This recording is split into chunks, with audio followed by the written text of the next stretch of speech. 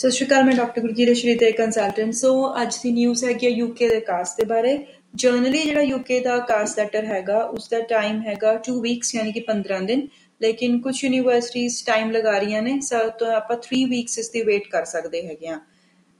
ਅਗਰ ਤੁਹਾਡੀ ਯੂਨੀਵਰਸਿਟੀ ਨੇ ਹਜੇ ਤੱਕ ਤੁਹਾਨੂੰ ਕਾਸ ਲੈਟਰ ਨਹੀਂ ਦਿੱਤਾ ਹੈਗਾ ਤਾਂ ਇਹਦਾ ਮਤਲਬ ਕਿ ਤੁਹਾਡਾ ਕਾਸ ਜਲਦੀ ਹੀ ਆਏਗਾ, ਕਿਉਂਕਿ ਇਹ ਜੋ ਯੂਨੀਵਰਸਿਟੀਜ਼ ਬਹੁਤ ਟਰਾਂਸਪੇਰੈਂਟ ਤਰੀਕੇ ਦੇ ਨਾਲ ਕੰਮ ਕਰ ਰਹੀਆਂ ਨੇ। ਅਗਰ ਉਹਨਾਂ ਤੁਹਾਨੂੰ ਕਾਸ ਨਹੀਂ ਦੇਣਾ ਤਾਂ ਥੋੜਾ ਡੈਫਰ ਕਰਕੇ ਮਈ ਜਾਂ ਜੂਨ ਜਾਂ ਫੈਬਰਰੀ ਤੱਕ ਲੈ ਕੇ ਜਾ ਰਹੀਆਂ ਨੇ।